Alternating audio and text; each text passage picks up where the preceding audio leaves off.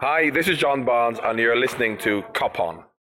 Welcome to Cop On Podcast, you fluffy yet delicious crispy baguette.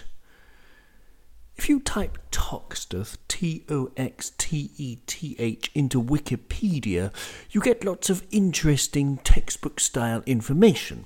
For example, Wikipedia will tell you that Toxteth is an inner-city area of Liverpool, bordered by Aigburth, Canning, Dingle and Edge Hill. It is mentioned in the Domesday Book of 1086 under the name of Stochsteed, meaning a stockaded or enclosed place. Wikipedia will also tell you that during the Second World War, the Free French 13th Demi-Brigade of the French Foreign Legion were stationed in Toxteth before they embarked on operations against the Nazi Vichy government in the abortive Battle of Dakar and the storming of Libreville. Wikipedia mentions things like the migration of people from Commonwealth countries, about economic neglect, high unemployment and riots in 1981, 1985 and 2011, etc., etc. Wikipedia does not tell you, however, that I lived there in 1998 to 1999, and I think my house was haunted. Genuinely. I really do think that. I'm a rational person. I believe in science. I don't believe in the supernatural per se, but as contradictory as it is, I also have a ghost story from my time living next to the Smithdown Cemetery in Toxteth. I mean, when I say next to, I was in a house. But yes, my house was next to the big cemetery there. I'd like to make a podcast one day about ghost stories, so if you or anyone you know has a ghost story to share, please do get in touch, coponpodcast@gmail.com, especially if the ghost in question had a sort of OCD penchant for parallel lines and kitchen tables. It's a very long story. I'm not going to get into it here, but please, honestly, do let me know if you have something similar, because once I saw a woman on stage talking about exactly the same thing happening to her in Pennsylvania. Weird. But enough of that. This is a football podcast. My name's Owen, not Clinton Baptiste, so the only metaphysical thing I shall say from here on in is that, as many of you already know, God himself was born in Toxteth, aka Robbie Fowler, and so was our new angel, the scorer of our second and his first ever goal yesterday, Curtis Jones. Well, his first ever goal in the Premier League. You might remember his top corner bloater against Everton back in January. So anyway, here is an episode in which we discuss the mighty Curtis's potential. We discuss Bobby Firmino, the Villa match, Hendo, the Rocket Reds, and much, much more. This is Cop On. You are frickin' beautiful, and I do hope that you enjoy.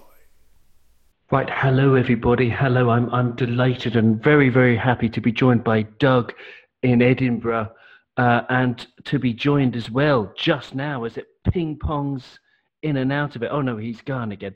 Satinder will be joining us shortly. Doug, Liverpool 2, Aston Villa 0. The game finished about an hour ago. I'm feeling very happy. How are you feeling? I'm happy that we got the 3 points. Wasn't the best of performances, but we played like champions today. You know, don't play well, but you know, still get the result, which is always a good thing when you're champions. It is indeed, and our amazing run continues. I mean, I don't know if you remember this. I don't know what channel you were watching the game on, or what commentary you had, or whatever, but this is a continuation of our amazing non-stop winning run. We have won every single Premier League game at Anfield since January 2019, when we drew with Leicester, and I don't know if you remember that match. We should have won that match as well. This team is absolutely phenomenal, Doug, isn't it? It has 24 home wins consecutively in the Premier League. It's just unbelievable. It is indeed. Satinder, you've joined us. It's really nice to hear from you, Satinder. What tell us about your immediate reaction to Liverpool 2, Aston Villa 0, please? My immediate reaction, I think I posted in the group, so I've sort of popped my own balloon before it's fully blown, and that I think we are shit at being anything other than awesome, and that has proven itself by the fact that as soon as we step down, even an inch or half an inch down from the intensity, from the desire, from the absolute work ethic that's got us to where we are, suddenly we start to see all kinds of flaws that may or may not exist. And, we start to question the first 11, we start to question the squad. But you know what? I'd rather be us right now. Who else would you rather be right now, And yeah, it's fantastic. It's absolutely fantastic. And you know what? We've shrugged off that the suggestion that we were going to be that side under Paisley, I believe, that didn't win a single game after it won the league. But then again, what is there to do after you've proved yourself champions of England? What is there to do? So I can understand it. Some people can't forgive it, and I understand that too. But I think, yeah, today was a great result in the end, if not the perfect performance. Well, I think it was a great result, but I don't know. I don't know. The season you're referring to was 1982-83, which I looked up before, and it was the last 7 games we lost 5, and we drew 2 of them. But that was when we really did take our both feet off the gas. And I don't know, do you keep 2 feet on the gas? But anyway, you know what the heck I mean. But in terms of for the run-in, okay, we've got 2 wins, a draw, and a loss. What do you make of our form since since the restart, Doug? It's been. I mean, obviously the 0-0 draw against Everton wasn't the best. We looked really, really lethargic, but obviously that was understandable because we hadn't played then. But then you come back against Crystal Palace and absolutely wipe them off the floor by 4-0, and that was a near perfect performance. And then obviously we got the result from Chelsea beating Man City. Obviously that confirmed us as Premier League champions. And then the Man City game was just a horror show. Just didn't turn up. But I think the players have probably had too much to drink the previous night before. So and then again today, just some of the players were very, very sluggish, and it was a chance for a couple of players to get a start. It was good. I was happy with the lineup when it was officially confirmed. Obviously, we had Alex Oxlade-Chamberlain, Naby Keita, and Divock Origi in, which the 3 changes I think were definitely to be made. But no, looking at the Aston Villa game, I thought the first half were very, very poor, very, very sluggish, didn't get going at all. And then the second half was only better when Firmino came on. I thought Firmino changed the game because it allowed Naby Keita to move more forward. And obviously you saw that Keita got the assist for Mane's goal.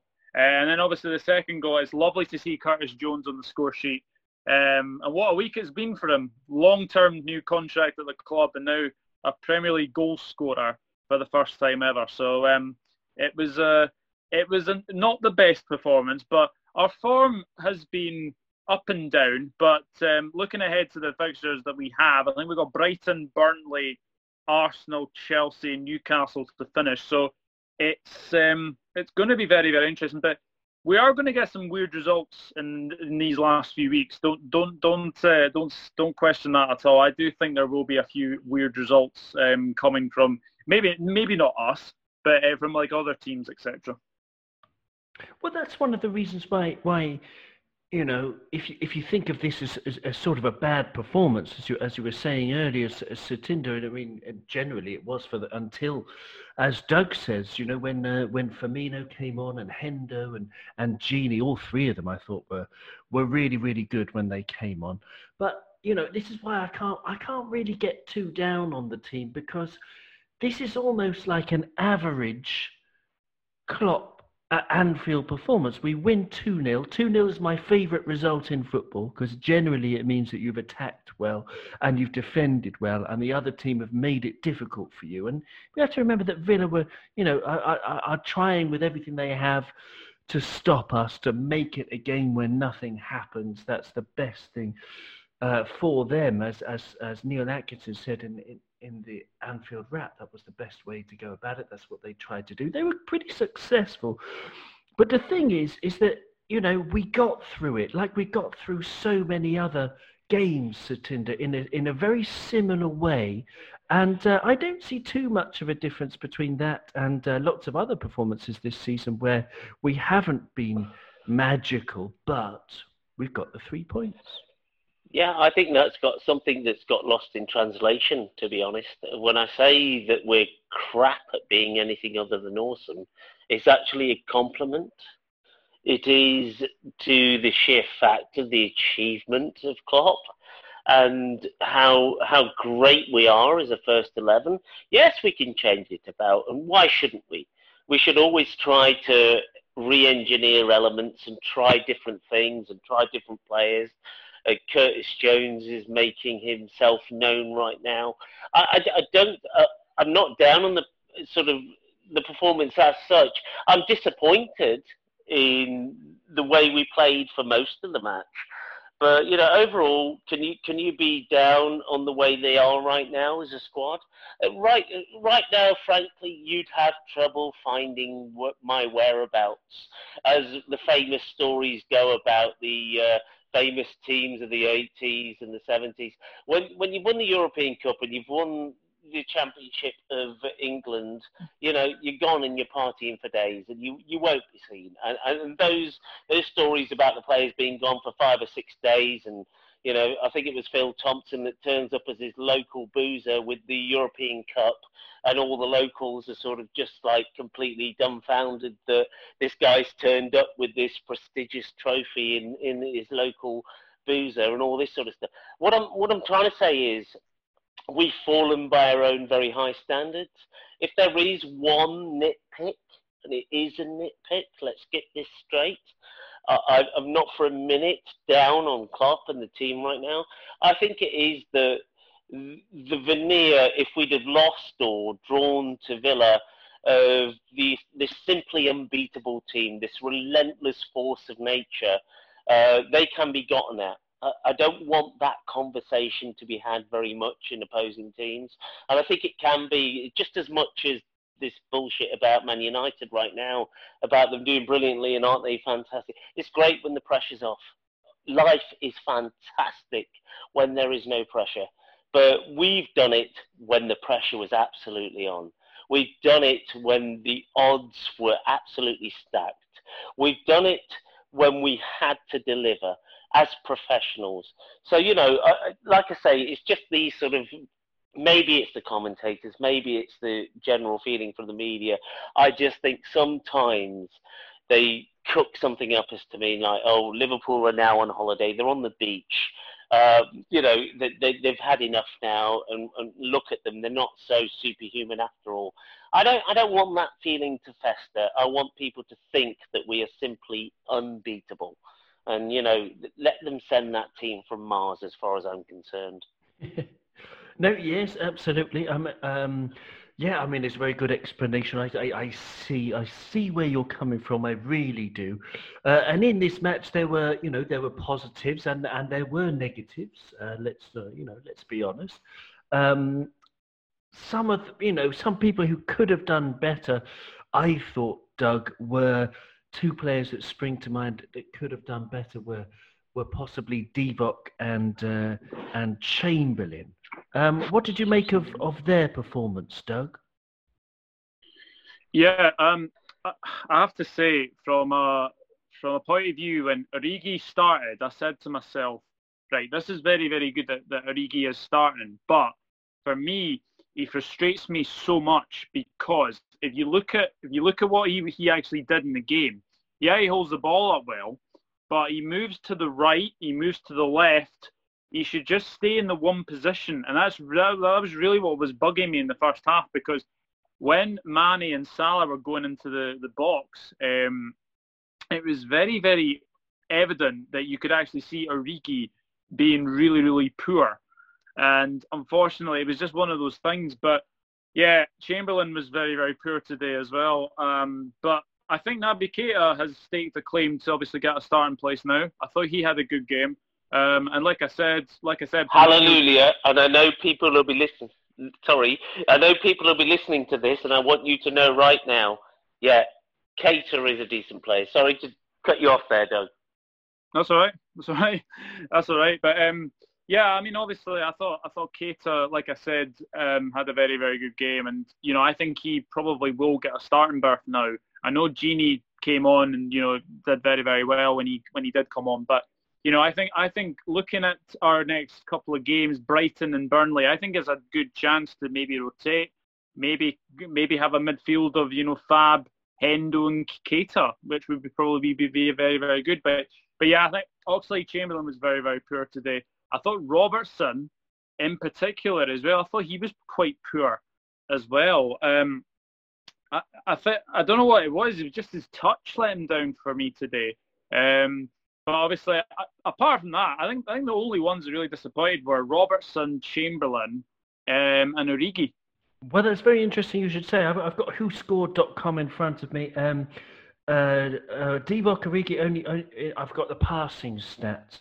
Divock Origi only played 17 passes. He didn't have many touches in the match, with a 76.5% passing accuracy, which it's sort of not too bad for an attacker, but in comparison, Mo Salah and Sadio Mane both had 80% passing success rate with significantly more passes. Alex Oxlade-Chamberlain had only 34 passes in the 72 minutes he was on the field, which isn't that many, and his passing accuracy was down at 73.5%. It just wasn't working for him, was it? Satinder, Chamberlain, and but who it was working for, who you seem keen to talk about, was Naby. So talk about those two, please. Yeah, I don't know. I mean, it's sort of they're stuck between a rock and a hard place in many ways. I think, yeah, you're right. The way you described their performances is absolutely right. I thought Naby, there were a few bright sparks. There was the sort of the embers of a great player there. And I still refuse to believe that we can't capitalise on his potential, that Klopp can't sort of, if he has him to work with often enough in the team, that he can't get the best out of him. Ox, I don't know, he's a sort of, he needs a run of games, doesn't he? He's the cliche is Seville here now. He does need a run of games. He needs to be involved more often. He was fantastic when he played for us a couple of seasons ago, and he's got a consistent run. We won the Champions League last year. I mean, he again sort of, he was starting to show promise. But I don't know, I've got less faith in Ox in many ways. I just think maybe he's had enough of a bite, really, at Liverpool and Arsenal. And when Arsenal were good, not the current sort of incarnation. But with Naby, I think today somebody was trying to say, oh, it's come off his shin, it's done this, it's done that. No. I was consistently seeing a player hungry. I was seeing a player that was looking to get into the box, that was looking to get forward. He wasn't sitting in and waiting patiently or any of that nonsense. He was looking for the ball. He was going after the ball. And that's the kind of player that I think is more suited to us. Ox, I can't really say. I mean, I was delighted when he signed, because I thought at the level of team we were at the time, I thought it was a good sign that we were going to try and take on this misfit, this guy who hadn't quite made it under Wenger and all this sort of stuff, and Klopp was going to transform him. I think, again, with his injuries, his body's not up to it, and maybe he needs a run of games. But is he going to get a run of games in this team? I don't think so. I don't think we've got the we've got the latitude really as a club and as a team to allow him to just run into his stride when he feels like it. I think we need people who are going to grab the opportunity more quickly, and just do it, and just when they're called upon to do a job. And I think this spoke of the whole team today. When you get those fringe players in, and Minamino is going to be another one that we'll see the sight of in sort of the rest of this season and the season after. He's got to grab it while he's got the opportunity. And if you don't, you know what? At the top, it really is win or lose. You're either in or you're out. And that's how ruthless I guess we're going to have to be. And we're not used to being like that as a fan base. We tend to have our cult favourites and our Jari Litmanens and the rest of it. You've got to come in and you've got to absolutely hit the ground running. Yes, interesting stuff. I think Chamberlain, maybe he could, get some minutes sort of in the last half hour and then get the odd start like today. But he's just been a little bit inconsistent. I mean, there are times where I think he looks like England's best midfielder, or up there to challenge Henderson for that, title. But I think he doesn't show it quite enough, or he hasn't yet. But I still think, he's 26. He's got another few years where he can really help us out, and hopefully his versatility will help us. And with a bit more confidence, maybe he could do better. But like that pass he made where he ended up sort of kicking himself in the knee sort of summed up his performance today, unfortunately. But thinking of the positives, Naby Keita was one for me. He stood out. He stood out a mile with his inventiveness, and he only touched the ball 92 times. 81 of those were passes. He made a couple of dribbles. He made 2 key passes, including an assist. And he looked dangerous. He won some tackles. He looked like a really, really good, really encouraging, midfielder. I can't wait to see him again. Agreed. As soon as possible, really. Other things in terms of the positives, you mentioned Curtis Jones there getting the second goal, but the first goal for Sadio Mane, that was his 50th goal at Anfield and his 6th in 6 games against Aston Villa. He was quiet for a lot of the match. But then when he typical Sadio Mane, he just came alive and then he shone like a star in a cloud of where these stars get born in giant explosions. I'm surprised when he hit that shot. I would be surprised if the residents of Anfield didn't come screaming out of their houses because they thought it was an earthquake, Doug. Sadio Mane, what a guy. Yeah, he's got a really good record against Aston Villa, obviously scoring the fastest Premier League hat-trick at 2 minutes 56 seconds against Aston Villa in a 6-1 win when he was obviously at Southampton. So, he's got a really good record against Aston Villa. But, the more the game went on, I thought Mane would get a goal against Villa. Can I just say, how great was it to have Pepe Reina back at Anfield?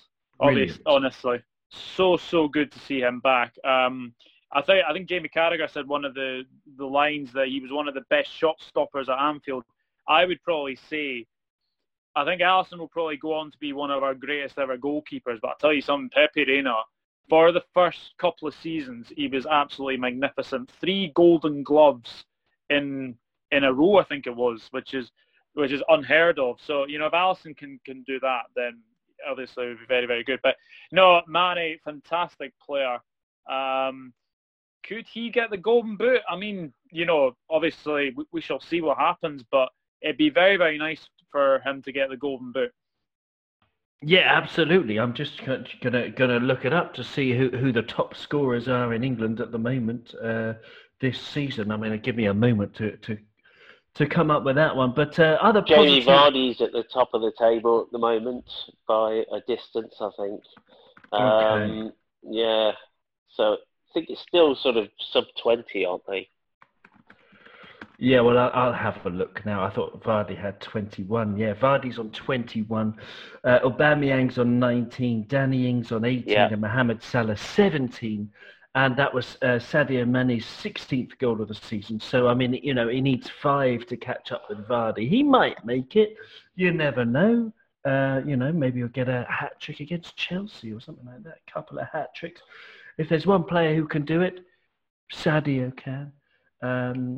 But otherwise, yeah, other sort of positives. Joe Gomez was a lot better today, I thought. And our defending was generally very, very good. I love that partnership of Virgil and Joe. Would you be happy to stick with them for the near future? I mean, would you consider signing someone to take Joe Gomez's place at Indo in the transfer window? Or are you happy with Gomez Van Dijk? Look, it comes to something when you've got a rock-solid defence and you're again trying to pick holes in it. As fans, we all tend to do that. I think if you're going to get a tight defence, you do what Sterling did. You target Gomez. And that's how you can actually penetrate this wall. But, I mean, again, it's only in select games and in select conditions. Maybe it'd have been different if he was protected better. And Klopp said himself, Gomez was sort of alone with Sterling for about 5 minutes, I think his comments were, immediately after the City game. If he'd have been helped out better, maybe he wouldn't have been got at so much. But again, what are we trying to do? We might replace him with somebody else, but at the expense of what? The balance, the chemistry, the whatever they've got right now, because you can't always quantify that, I don't think. And do I think Klopp would sit around on a decision and decide not to replace a player if he had somebody that was better in mind? No. But at the moment, I just think that's the sort of 2 games a season in the league that somebody could pick at, and you can make accommodations for that. You could get people to cover, you could get people to be more attentive to his needs, Gomez, if he's being sort of targeted in that way. But on all other occasions, he's an absolutely solid, unit individually and as part of the defence. So, no, I don't think we need to improve it. It's possibly something we could build on going forward along with Trent. So, yeah, I mean, if I was going to spend money in the team, I don't think it would immediately be that area. Yeah, I would agree with that. Although I think if Lovren does leave, we probably need some cover. I'm very. It's not going to be mega money, though, is it? If you're going for cover, that's one thing. But if you're trying to replace a first teamer, you're talking about serious money, at least for this side. Well, yeah, I mean, Koulibaly has been rumoured, and that does sound like a sort of dream defence. But then Koulibaly's 29 years old, and that would be wonderful for the next 2 or 3 years. But I wouldn't want to piss Joe Gomez off. And give him his place on the bench, because I have such high hopes for Gomez, as someone who can learn, who can get better. He's only 23. He's a baby for centre backs. But an interesting player this season. It sort of divided opinion in the Cop on WhatsApp world before match. Was Bobby Firmino. Now, Bobby Firmino, somebody said on the Cop on chat that he thinks maybe he's not having the greatest season. I think that's a bit harsh. I don't know what you guys think. I had a look at some stats before for Bobby. His NPXG, so his non-penalty expected goals this season in the Premier League, is 13. It's around about 13, but he's only scored 8. So he's missed some big chances. But then, Bobby is a kind of player who they haven't invented the stats yet to analyse his game properly. I don't know where you stand on Bobby Firmino and his season and his performance today. Doug, what do you make of dear Bobby? think Bobby. I think we have to be honest with you. I think Bobby is having one of those seasons where he cannot hit a barn door at Anfield, but he seems to be getting a few away as well. I think he has hit double figures this season as well, which is quite good. But for people saying he's having a poor season, he has contributed to us winning the title as well. I think people need to remember that for the obviously the lack of goals at Anfield, he has scored some very important away goals as well. Obviously Tottenham away, I can think of. Obviously, that was the winner against Tottenham. But Bobby Firmino for me is not having a poor season. I just think he's changed his position a little bit. I think he's more. I think you're seeing now that he is probably people are actually relying on him to make chances more, and I think that's what's coming into his game. I think that's what's crept into his game is he's making more chances. So I think obviously the lack of goals, I think that's something else to do with obviously the creating the chances. But apart from that, is Bobby Firmino having a poor season? No, I don't think he is having a poor season. It's just, yes, obviously a number 9, you would expect him to score goals, but for me, the front three doesn't click without Bobby Firmino. So that's something else that you can say as well. But I'm sure he will start firing again on all cylinders very, very soon. Well, you see, I thought he had a terrific cameo today. I thought there were certain things like little sort of touches. I think his first touch was like the ball sort of just feathered off his thigh, and then he was able to control it. And he took 2 players out of the game with a simple square pass to Robertson or someone who was running down the left. I can't remember the inside channel on the left. And it's like little things like that. Like he would take the ball and draw players towards him, and then play it backwards, and then we could switch quickly, and just opened up more space for other players. I thought he was really good in his cameo, and Henderson too, another positive. So Tinder, what do you think of Bobby Firmino? Well, I think today's performance is sort of bookended by pre and post Firmino. They said on the TV, he makes them gel, and that seems like the sort of perceived wisdom. But I mean, there is no doubt we are better, and our results are better when he is part of that 11. And you can say what you like about statistics, and I think you said it before. I don't think they've invented the stats yet that capture the importance of somebody like Bobby and what he gives to the rest of the team. Maybe it's just he gives everybody else more confidence. I don't care what it is. I do not give a damn. Just bottle it and keep giving it. Keep giving it to the other players, because what he's doing is setting us up for success. We are absolutely, demonstrably a better team when he's in it.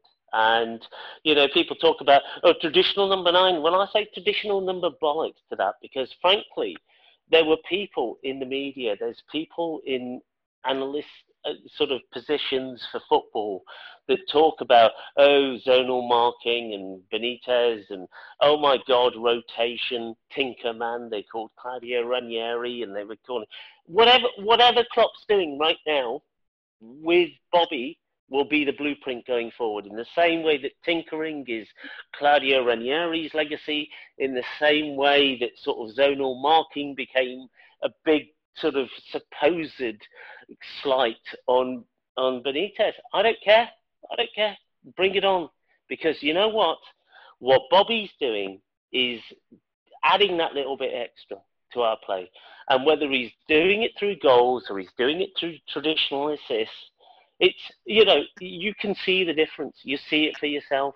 But because there aren't the stats yet, we can't sort of talk about it in analytical terms. I just think what he's doing is obviously so right for Klopp, and it's so right for Liverpool, because, where are we now? We all know ourselves, we're champions of the world, we're champions of Europe, we're champions of England, and we've done it with Bobby in the team. So you know what? It's good by me. Yeah, we're on top of the football pyramid and we're making contact with the aliens. Absolutely brilliant. Yeah, I mean, a couple of stats. I mean, a couple of them. You can look on the sort of positive trend that Firmino is on in terms of his expected goals. He went from 2017-28 season 11.5 expected goals, and then the 2018-19 season 12.5 expected goals, and already this season he's on 12.9 or 13 expected goals, all non-penalty, of course, this season. So he seems to be getting in more opportunities to score than ever before, actually. But if you compare that to his shot creating actions, his whatever passes and that he does that lead to shots for other people, he's actually gone down.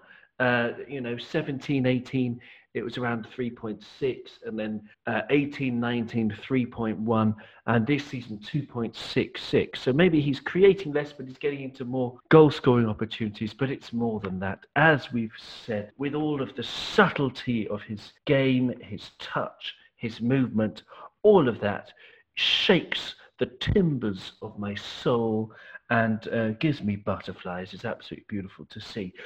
Jordan Henderson was good, wasn't he, Doug? Yeah, he was. Jordan Henderson, a lovely cameo appearance today. And, Jordan Henderson is Jordan Henderson. Always an 8 out of 10 performance every time he comes onto the pitch as well. Just does the little things so well as well. Was involved in the second goal as well. Great ball out to Robertson. Robertson passes it to Salah, and then Curtis Jones gets the second goal. Yes, it goes in off Tyrone Mings. They're all saying it. Oh, goes in off Tyrone Mings, but if you're not in the box to finish it, then you're not going to finish. So that was the main thing for Curtis Jones. But no, Henderson's all-round play today. When he came on again, he changed the game as well because.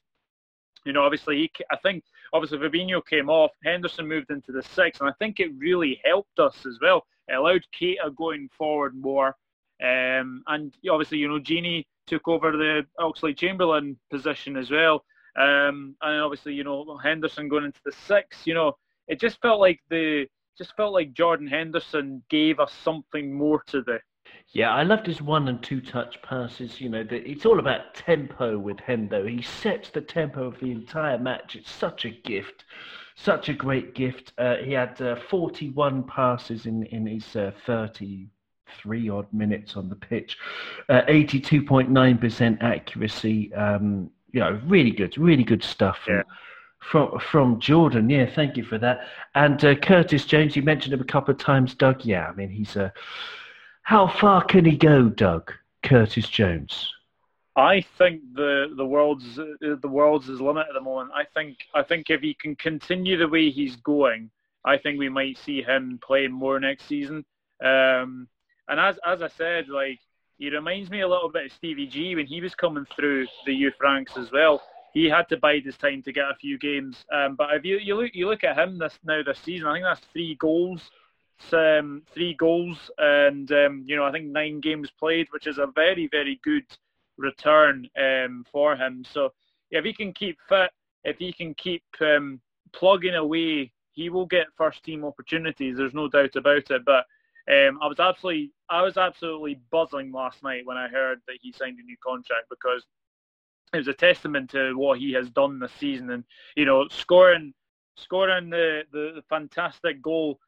Which little arms Jordan Pickford couldn't get to, which was an absolute beauty of a curler into the top corner. It was absolutely fantastic. And obviously, he scored against Shrewsbury, and then he became the youngest ever Liverpool captain against Shrewsbury Town at Anfield. I mean, it's been some season.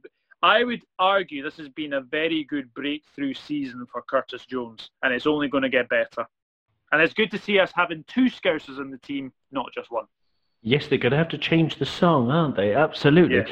Yeah. Satinder, what about you? How far do you think Curtis can go?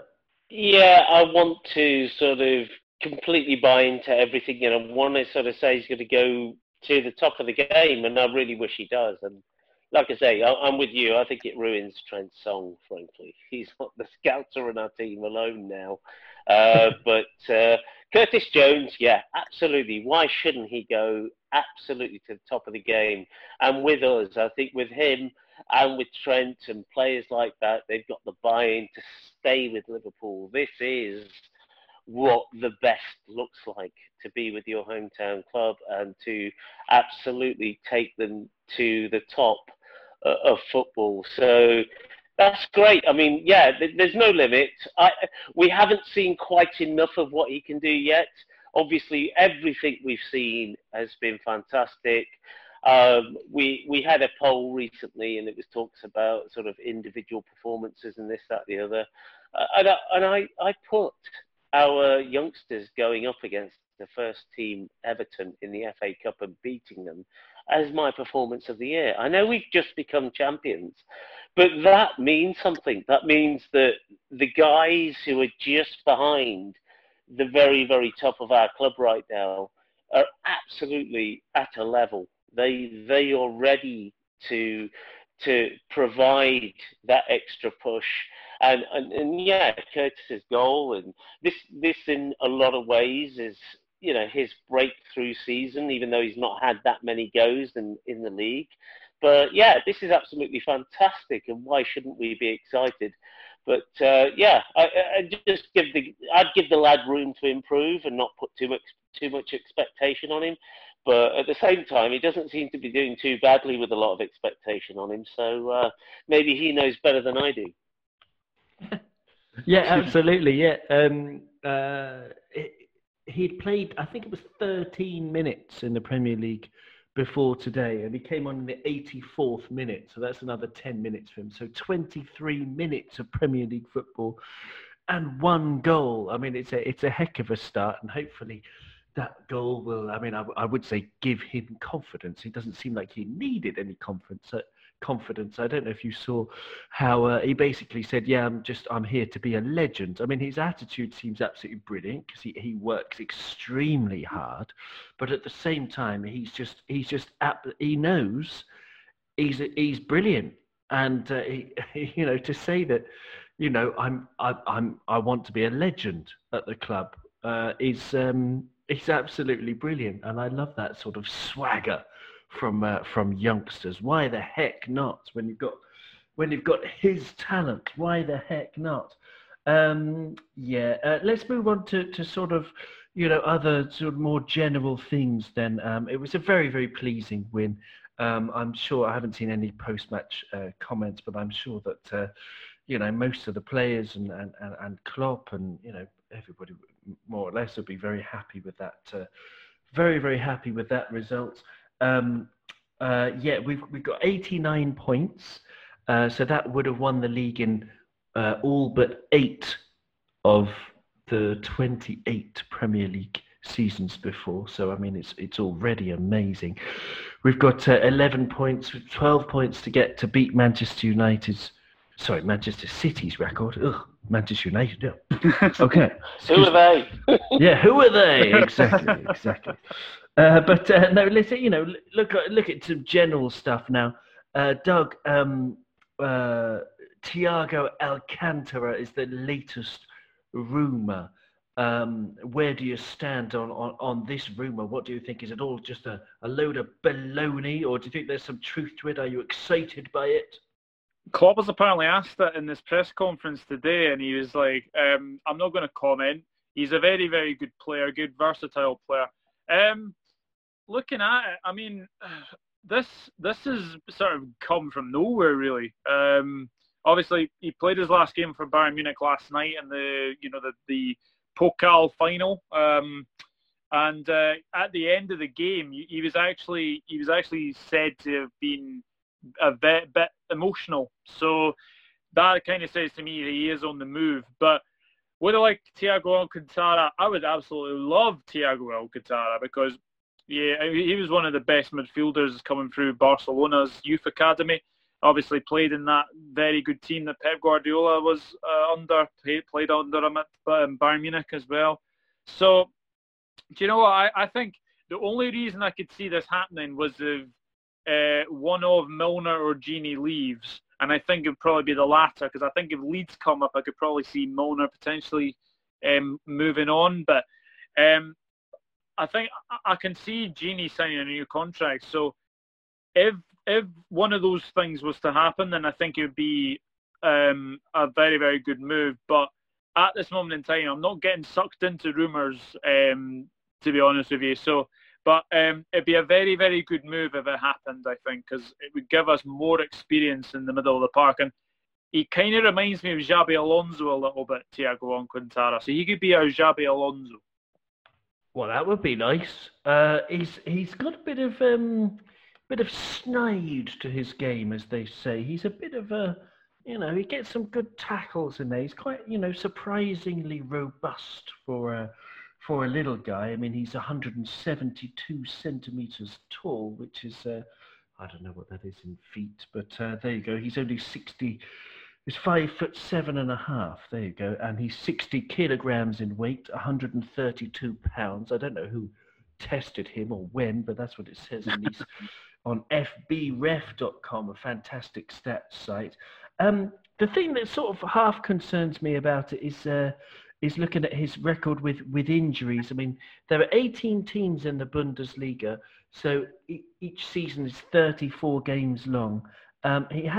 He's been playing in the Bundesliga since the 13-14 season, and he hasn't once played 34 games.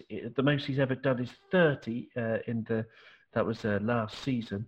But his number of games this season is 24, last season 30, the season before that 19, the season before that 27, the season before that 27, the season before that, which is 14-15, he only played 7 times, and the season before that 16 times. So Tinder, I don't know where you stand on it, because looking at the points per game ratio, of course he was playing for Bayern Munich, but it's ridiculous how many games they won with Thiago in the team. He is a special talent. Are you worried, Satinder, at all about his injuries or anything? My goodness. One thing we really don't need right now in our team is another player who can't finish a season. We've already got Oxlade, right? And Naby Keita's had his problem with injuries. And yeah, Gini might leave, and then we get this guy in. He might be a fantastic player. I haven't seen him play, I'll be honest. But I have to say, Jurgen Klopp is a special kind of football. If you can't do Jurgen Klopp, you have no place at Liverpool. You've got to be up to the physical demands of the intensity, the week in, week out. If this guy's not finished seasons for Bayern Munich, I don't rate his chances at Liverpool. And you know what? At the same time, if our statistical sort of analytics unit, and that's what it is right now at Liverpool, we're using advanced stats, we're using all kinds of data science, we are number crunching to within an inch of oblivion here. And we are selecting players because we think they'll fit. And I think if you're going to lay out or you're going to sort of invest in a player in wages, signing on fee and everything else, you have to be sure that they can last the pace. I mean, Joel Matip's another one. I mean, he's another one in the team right now who I absolutely love. And he has his absolute brilliant points. But he's another one who's just had a foot injury and now he's out for the season. It doesn't matter anymore because we're champions.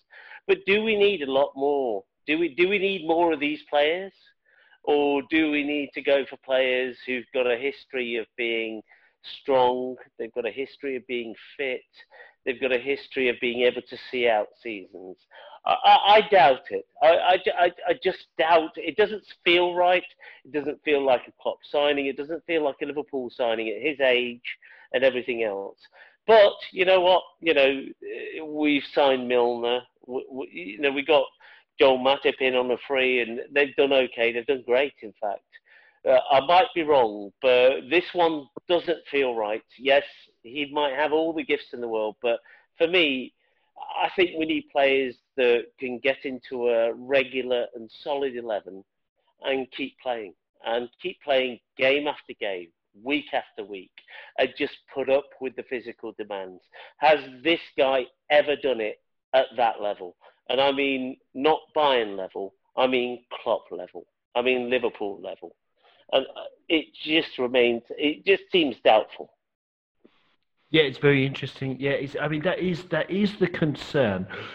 But on the flip side, the positives that he could bring. I mean, okay, you say you haven't seen him play very much. I mean, I don't really generally watch the Bundesliga, and I'll be honest, I've seen him a fair bit in the Champions League. I've kept an eye on him for a number of years when he was at Barcelona. I enjoyed watching him whenever I watched Barcelona, which was quite a lot.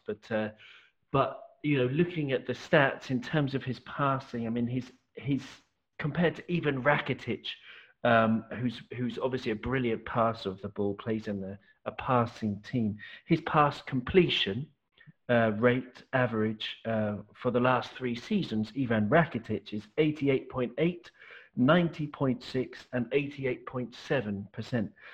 So that's amazing if you consider that 84 is a very good number, but to be at 88 and 90 and 88 is incredible, even if you're playing for Barcelona.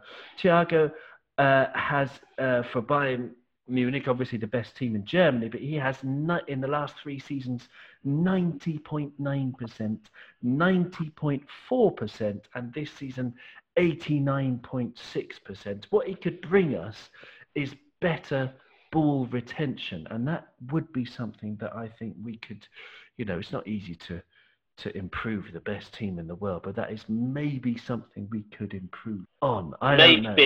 Maybe, but you can be a stat star in the Bundesliga and over in Spain, but the Premier League is something unique. It really is. And, even the teams like Aston Villa, like we saw today, won't give you an inch. It's a different thing. You can have sparkling stats. I mean, and the thing about Liverpool signings in general, I'm not going to sort of rewrite history again and say that I expected us to sign Fabinho. That came out the blue from the doldrums of Kiev. When we sign players, we tend to do it, and so it's like a surprise at the last second. we really tend to sort of take your breath away. And if we've heard about it already, I just think, is it really going to happen, or is that just paper talk or agent talk to try and get a bigger fee somewhere else?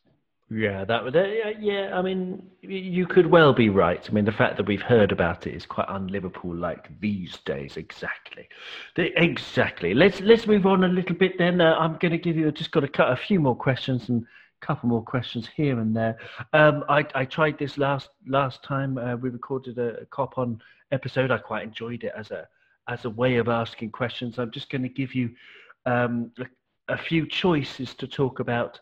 And Doug, you can choose one and talk about it. So the first choice, I've got Minamino or Origi as a replacement for Firmino in the team whenever Bobby's rested.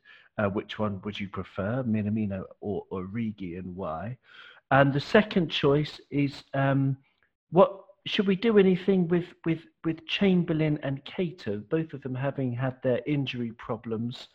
And should we even think about, replacing one of them or something like that? So, Doug, you can choose and talk. I'll talk about Minamino or Origi for Firmino and the team. For me, it's Minamino. After today, Origi just really, really frustrates me. Minamino for me is a Firmino kind of player. So I think both of them can't play in the same team because they're a similar position. Maybe one has to drop back to maybe an attacking midfielder, and then maybe one has to sort of go up front. But I just think with Firmino, I just think that him and Minamino are two similar players. With Origi, I think he's more of a target man. I think he's more of a hold-up man. With Minamino, he's all about the trickery. He's all about really quick passes, quick movement as well. So for me, the replacement for Firmino, if he is rested, for me, is Minamino. It's a decent answer. Yeah, I thoroughly agree. I mean, it's easy after today to agree. One thing that Origi gives that Minamino doesn't is pace. But Minamino, in terms of, I agree totally with it, in terms of his trickery and his all-round play. I mean, he looks very clever. I mean, we haven't seen enough of him yet. But yeah, excellent answer. Okay, so Tinder, you have a choice to do with our defence. Okay, you could talk about cover for Andy Robertson. Or Nico Williams. Gosh. Right, cover for Andy Robertson. Let me start by saying it's not Milner. I think he did a fantastic job for us for a season when he was required to, and his only competition was Moreno. And we weren't quite the force we are now, or we weren't attacking in the way we are now. I think for Robertson, it's difficult. I mean, who do you get in that's going to say, I'm quite happy being second fiddle? I don't know. I mean, this is the thing about our transfer policy that absolutely, it makes me really happy in that I'd never even heard of Robertson before we'd signed him and turned him into the phenomenon that he is. Maybe there is a second fiddle somewhere or a first teamer that's kind of playing at an average middling club, and we can bring somebody in to deputise. But I think it'll probably be sort of the Milner question, I think, is pretty much done now at that position in terms of providing the same intensity to our play. We're not the side that we were when he was regular at left back. We've moved on, and I just think that with Robertson, it's just going to be either you're going to get a professional at the end of their career who's going to come in and be quite happy taking every other game because the body can't take it, or you're just going to have to get a youngster in behind them and to learn the trade. And that's the way we've always done things before. We're planning ahead here. We can hopefully get somebody in, shape them from the youth team or buy them in. I mean, we did try, didn't we? Chilwell was mentioned from Leicester. And, I'm sure that Liverpool have made many other moves that we don't know of in that similar position and try to sort of future-proof the position in a lot of ways. But, it's not... I don't think we'll get anyone that just fits the team like Robbo does right now. I think he's doing the job we need him to do without the ego and without wanting to take over the play or do too much. He just does enough, and just enough is just right for our team right now, for somebody in his position, for somebody who's got his skill set. Yeah, very interesting answer. Absolutely. Would you agree, Doug? Like in terms of, Milner's not the man. I think we're a little bit imbalanced with a right-footed player on the left. But I don't know. What do you think, Doug? Yeah, I think that ship has sailed, unfortunately, Milner at left back. Yeah, I mean, Satunder's right. We were very good with him at left back for a season, but for me, he's just a midfield player now for me, Milner. Obviously, we've got Yasser Larouci coming through. We've got Adam Lewis coming through, and I don't think those two are ready yet. So, I do think we do need left back cover. There's no doubt about it. But Satunder's right. Who are we going to bring in to be that sort of deputiser to Robbo? I mean, I said off camera to you, Owen, that I said Jamal Lewis, obviously when Norwich do go down, which I think sadly they will go down, and I think that they will be picked off because I think people will probably pick up Lewis. I think they'll pick up Aarons. I think they'll pick up Cantwell, and I think they'll pick up Buendia as well. So for me, the only one I would think we would be capable of signing, because Liverpool have signed a player from a relegated club in the last couple of seasons, I think would be Jamal Lewis, because Jamal Lewis has actually proven that he can play in the Premier League. Very good defensively, very good going forward. So if Robertson is out for a wee period of time, I would be very confident in having Lewis at left back. Yeah, it's a very interesting choice. He's been he's been mooted as a possible transfer for a little while. But yeah, if Norwich do go down, presumably it'd be easier to get him, and he might agree to learn, under Klopp and have the possibility of playing Champions League and things. As we were talking about, before we started recording this episode, I said he's a little bit green, he's a little bit, naive. But if, Dylan Thomas had a marvellous poem, the force that through the green fuse drives the flower, drives my green age. And I hope that would be the same for Jamal Lewis. Yes, absolutely. Our next match is Brighton. Satinder, very quickly, the last question. Are we going to A, wipe the floor with them, B, win, or C, other? Please state. We will stumble our way to a resounding victory. We'll just make it happen. We're champions, okay? Don't go there switching off as a fan, expecting to be entertained. These are a bunch of lads who've just made the impossible possible. They may be off colour, they may be a bit disjointed, and there may be the odd, oh my God, heart in mouth moment. But these guys are absolute winners. We will wipe the floor with them 1-0, maybe 2-0. And, it's just done. Let's just enjoy what it is. But yes, we can all say, yes, I'd love them to win 5-0 and blah, blah, blah, we're champions. But you know what? Brighton have got pride too. You have to really want to beat a team of 11 players who don't really want to get beat. So there's a human aspect to that, and there is everything else. But yeah, we're the champions. We're the champions of England. Of course we're going to win. I like it. Yeah, we are the champions. It's beautiful to say. It's beautiful to know. It's beautiful to think about. Doug, what's your prediction? Well, it's the last game. Actually, this game on Wednesday, I'm really hoping they do win, because the next game day is my 28th birthday. Happy birthday. Okay. Thank you. So I'm really hoping thank you. So I'm really hoping that they do win. Brighton are a very organised side. Their form's been pretty good recently.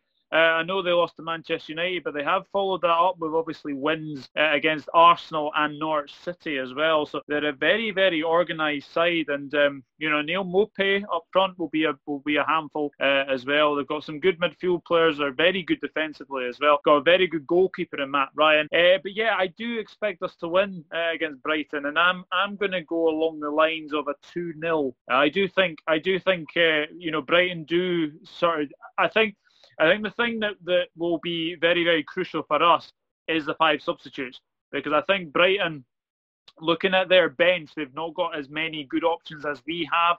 So I think they may tire out towards the end of the game, and I think that will tell. So I'm going to go for a 2-0 Liverpool win. I like it. I like that prediction. Brighton are 15th in the table, 36 points. They're 9 points above the relegation zone, so presumably they're going to be A-OK. Maybe they've got enough points already. You never know. Maybe one more win will guarantee it for them. Let's not forget we're not playing the same game either. There are these ridiculous drinks breaks, and we've got like timeouts happening. That's American very football interesting. Style in the game. It's not the same game. It doesn't ebb and flow in the same way. So yes, Brighton might hold on to a 2-0 where they might have gone down by more, because there's just more coaching involved. And more fluid breaks, to have a little break. Have a little rest. Your manager can have a word with you if he thinks something's going wrong. He can actually focus on it, whereas normally they've had to wait till half time and the game's over.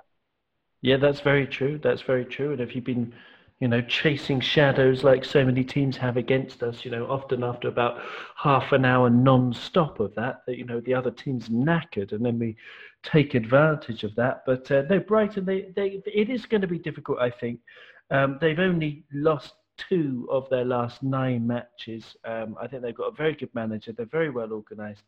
But it's going to be, it's going to be fun again.